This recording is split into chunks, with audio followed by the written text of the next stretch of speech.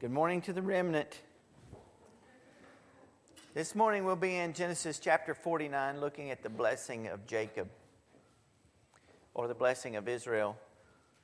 Here Jacob has come to the end of his life. He's going to live 147 years before he passes on. But before he passes away, the thing that is on his mind is to leave a blessing for his children. Jacob wants to make sure that the promises that were passed on to Abraham and to Isaac are now passed on to his children. It won't be passed on to just one child this time, but 12. And so in his last days, he concerns himself with the blessing of God. And all of his sons will inherit this blessing. And in fact, we're going to see that even though all of Israel is going to be blessed, that the specific promise that we've been tracing throughout the book of Genesis once again shows up. And I want to argue this morning, or teach you this morning, that the entire point of Genesis is to be looking for the one who will come to crush the head of the serpent. It is the theme that comes up over and over again. And all of the stories of the patriarchs, Abraham, Isaac, and Jacob, is about God's faithfulness to them until this one should appear.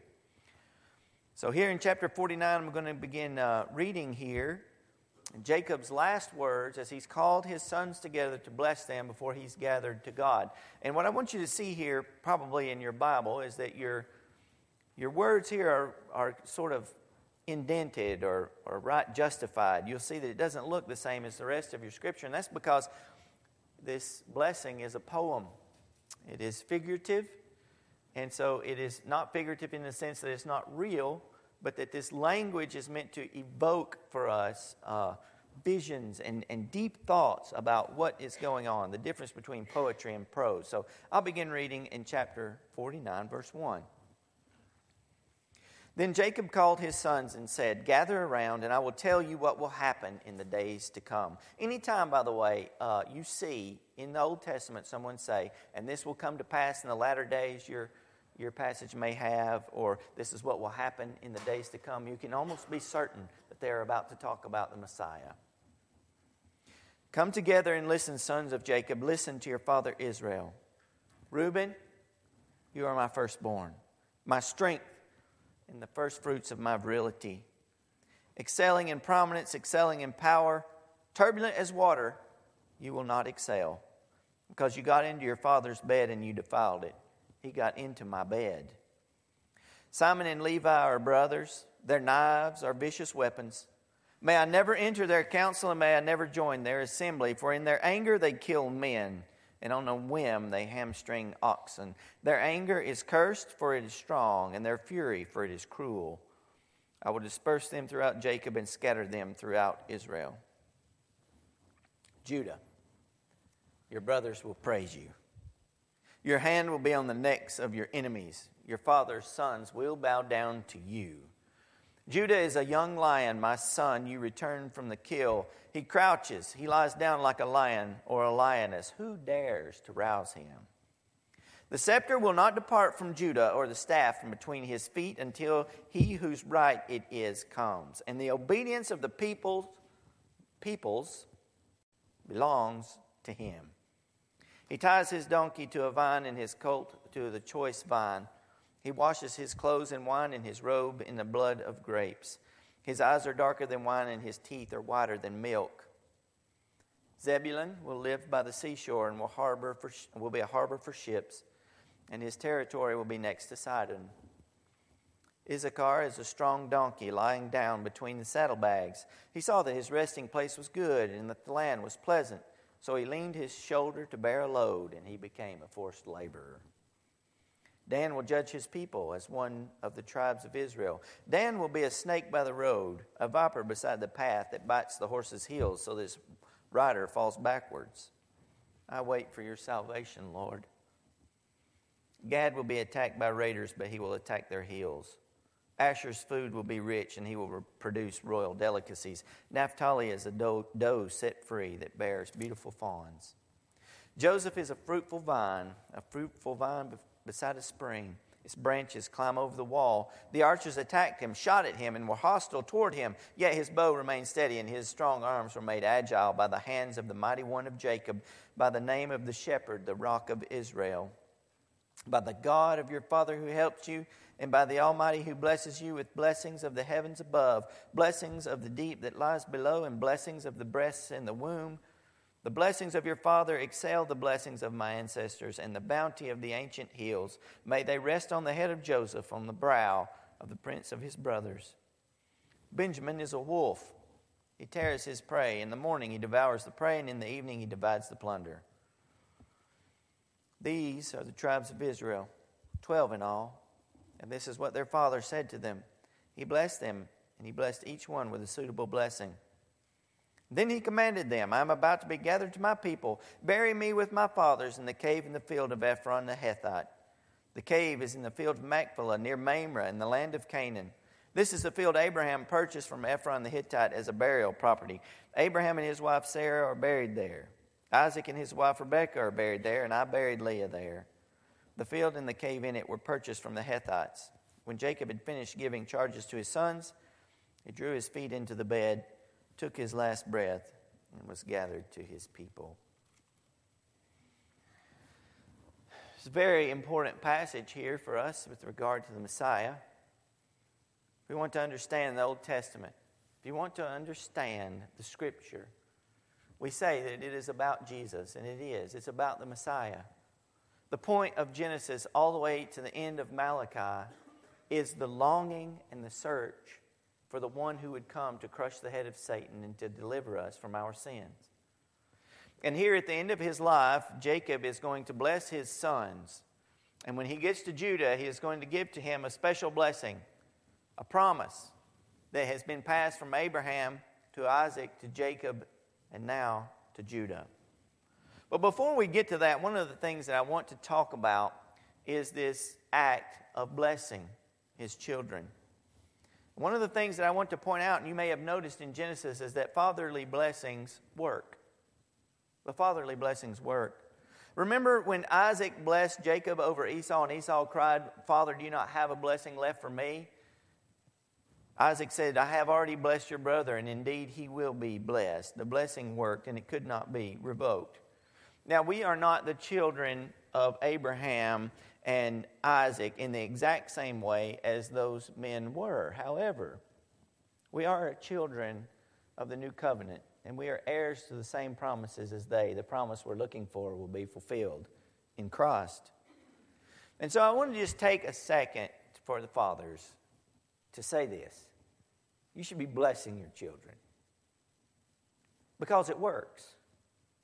And to be a blessing to your children, to be about the blessing of the children, be about that business, you ought to be thinking about how you can be a blessing to your children while you have the chance.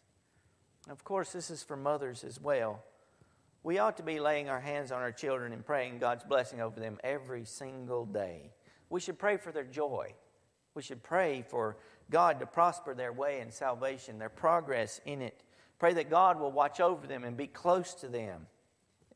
Pray that their enemies will not triumph over them. They will have enemies. Now we know that our enemies are not flesh and blood, but powers and principalities of this present darkness. We send our children off into a world where there is a lion that seeks to devour them. And so if we would be like Abraham, Isaac, and Jacob, we should make it our business to be blessing our children. And in fact, not just to our children.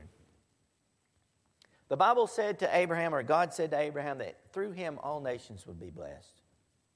We are the children of Abraham by faith. And so we are to be a blessing to all nations, to all peoples, to everyone who's around us. You should be praying for people that they might be blessed by the God of Abraham, Isaac, and Jacob. You can share this blessing with others. It is within our power to be a blessing. Not because we are anything, but because God is in us. We hold a treasure in these earthen vessels. Are you a blessing to others, to your children, to your family? Is it something that comes to your mind? Are you so busy doing the things that you do for you that you forget our purpose is for others? You can be a conduit of the blessing of Abraham. We should think about that. For Jacob and Isaac, they were given to us as examples. Jacob has become an old man and he's about to die. And what is he worried about? His children and them being blessed of God. What was faithful Job worried about? His children. He offered a sacrifice for them every day. So be a blessing when you have the chance. Pray for others. That's just to get us warmed up as we get in this passage. What we want to focus on comes in chapter 8 when he talks to Judah. It's a surprise. A surprise that the blessing passes to Judah. A surprise in this sense, it seems like it would go to Joseph, right? He's the brother who didn't do anything wrong. In fact, it was Judah's big idea to sell his brother into slavery. Judah, who laid with his daughter-in-law Tamar so that his line might continue, did not know it was his daughter-in-law, thought it was a prostitute. This guy has not led an exemplary life. But in the end, he was the one who said he would be a substitute for Benjamin. And if anything should happen to him, he would bear it himself. And he offered himself as Joseph's servant before he knew that Joseph was his brother. And so what concerns us most this morning is the blessing Jacob gives to Judah. If we're looking through here desperately seeking, as the prophets were, who the Messiah might be, we are going to see it here this morning. He says here that Judah is the one his brothers will praise, that his hand will be on the neck of his enemies, and that his father's sons would bow down to him, that Judah is a lion. Then he crouches down, no one will dare to rouse him. Lions are fearsome creatures even to this day.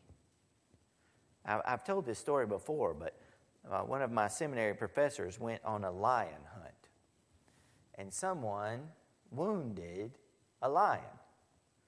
And they were trying to finish it off, and they were in the tall grass. And all of a sudden, this lion that someone had shot was charging him. And someone shot it. I think it was the guide. I can't remember exactly, but the lion wound up sliding dead at his feet, 5 feet off. This thing weighed like 500 pounds. And so the guide, it scared everybody to death. They thought this was over. And the guide later said, you know what would have happened if someone would have missed? He said, that lion, the first thing it would have done, it would have went for your head. And your head would have gone in its mouth, and he could have popped it like an egg. Now, that's a beautiful illustration to hear on a Sunday morning, I know. So what I'm trying to say to you this morning is that Jacob says that the son of Judah is going to be like a lion, and who would dare to rouse him? This is the kind of person who's coming from Judah. No one will dare to rouse him. It says that the scepter will not depart from Judah's feet. Judah will be the one through whom the king comes.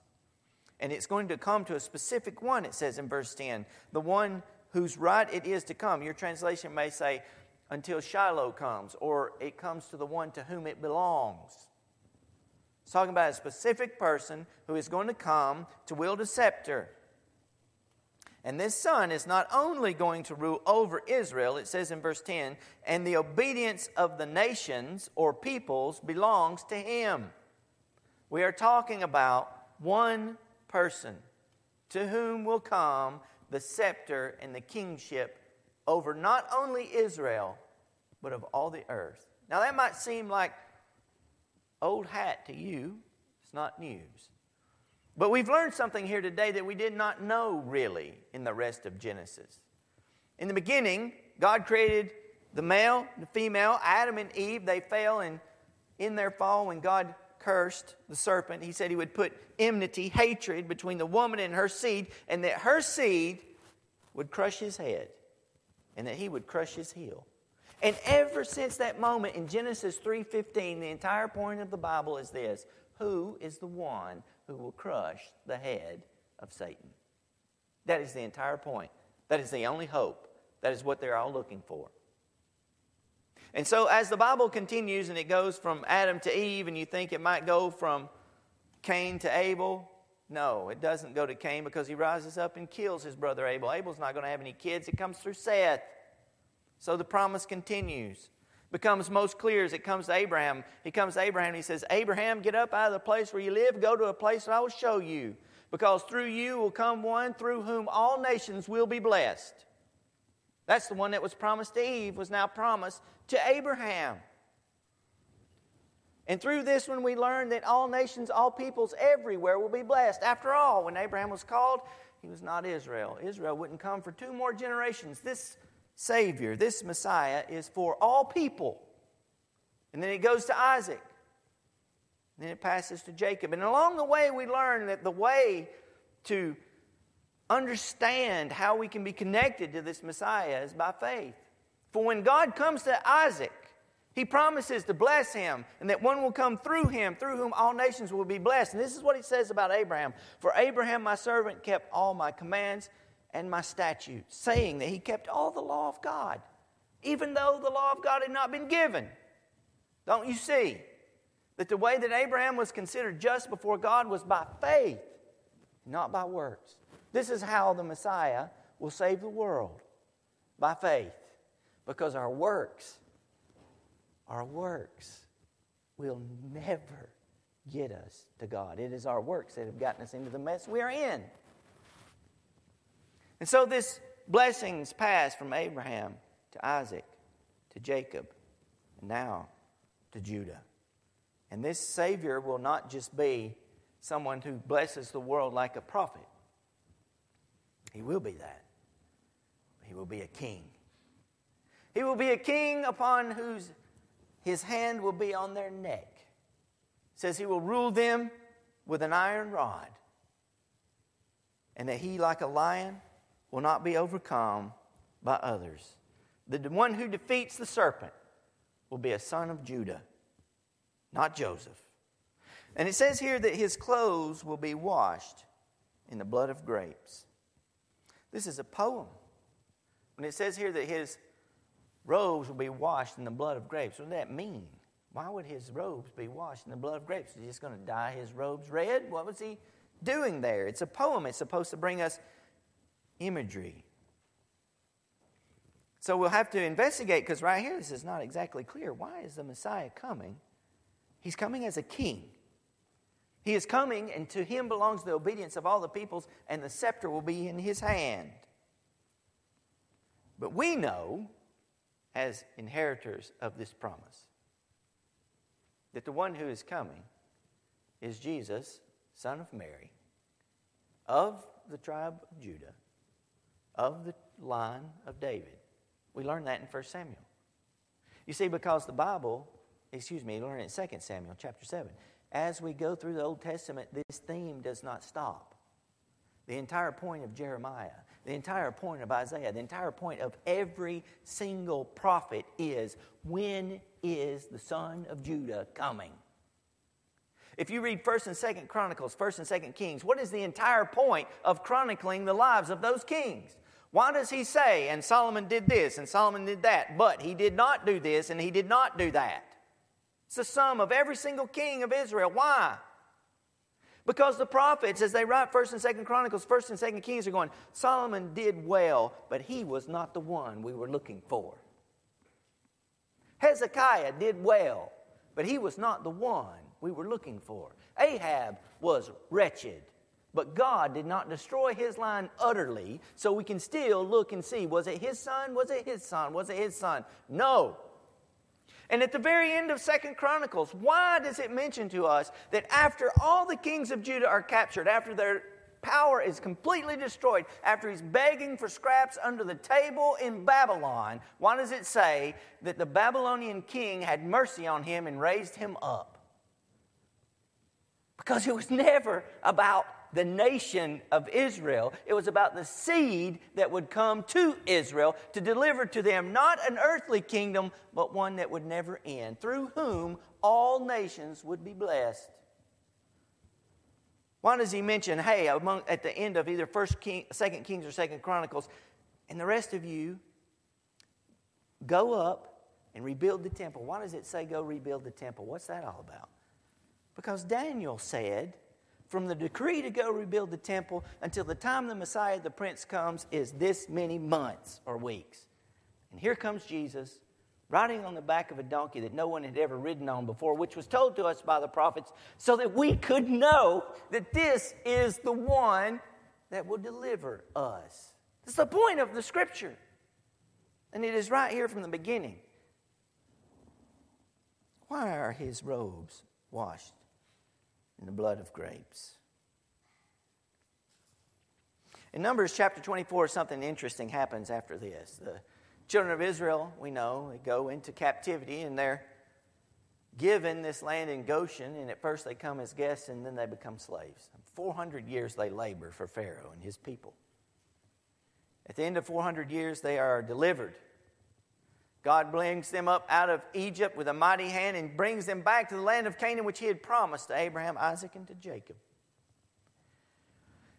Moses dies. Joshua takes over. They're going into the land of Canaan, and a wicked king hires a weird guy named Balaam to curse Israel.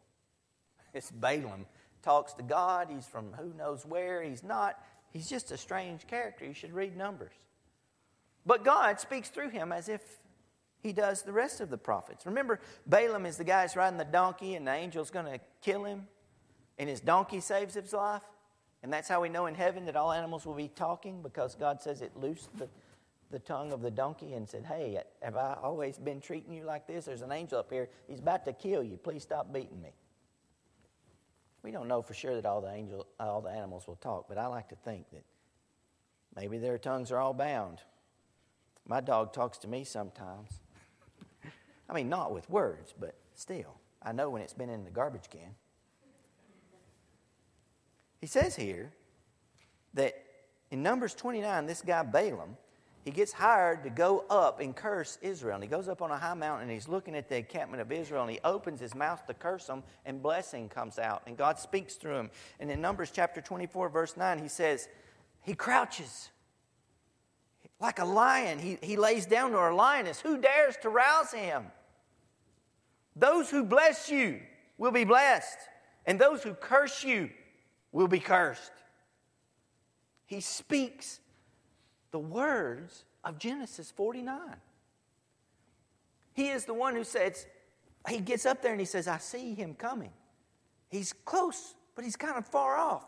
He's like a star coming out of Jacob. He goes on the mountaintop to curse Israel, and instead of cursing Israel, he sees that Israel will be a blessing to all nations.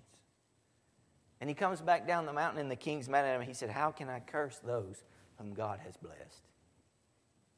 Balaam's only hope was the child that Israel would bring. And so even there in Numbers, we see again this theme. Who are we looking for? We're looking for the Lion of the tribe of Judah. When we get to the end of the Bible that they did not have access to, but we do, we see Jesus. And when John is having the vision of the Revelation, he says this, then I saw heaven opened, and there was a white horse. Its rider was called Faithful and True. And he judges and makes war with justice. His eyes were like a fiery flame, and many crowns were on his head. To him belongs the obedience of all the peoples. That's why he's got so many crowns on his head. He is the King of kings, and he is the Lord of lords. He had a name written that no one knows except himself. And listen to what John says in Revelation. He wore a robe dipped in blood, and his name is called the Word of God.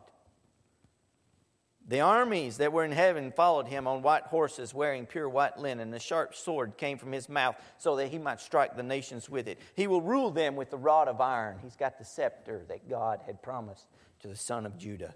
He will trample the winepress of the fierce anger of the wrath of God Almighty. And he has a name written on his robe and on his thigh. Here's his name: King of Kings and Lord of Lords. You remember when Jacob was about to cross the Jabbok River? He wrestled with a man till daybreak. And when daytime came, Jacob said, what's your name? He said, why do you ask me my name? It's too wonderful for you to know. He has a name that no one knows. But on his thigh is written King of Kings and Lord of Lords. And on his head are many crowns. And in his hand is the rod of iron. And from his mouth goes a double-edged sword, which he will use to strike the earth. This is the one we're looking for. Why do you think it was that Simeon, what was he looking for? Do you remember Simeon? He's one of my favorite characters. He's got a small part.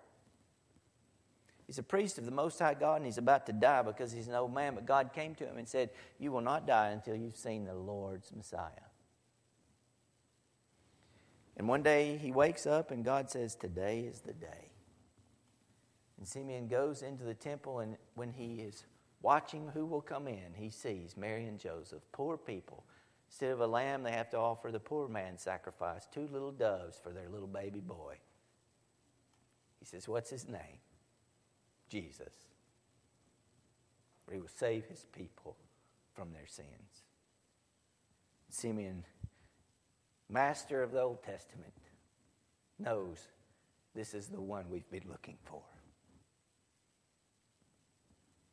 Is the one that Isaiah was looking for, who would be the Prince of Peace, the everlasting Father, the mighty God. Is the one that Jeremiah was looking for, who would bring not a heart of stone, but a heart of flesh, who would take the old covenant and make it new. Jesus Christ the Lord. This is why Jacob is anxious in his old age to bless his sons. This is why he is anxious to tell them what to look for, so that when their deliverance come, they might not miss it. And why does he wear a robe? Here it says in Genesis 49, it looks like a robe that is dipped in the blood of grapes. But we see in Revelation chapter 19, verses 11 through 16, that the robe is not really just grapes. It is because he has trod the winepress of the fierce wrath of God Almighty. And his robes are stained with blood, not just regular grapes.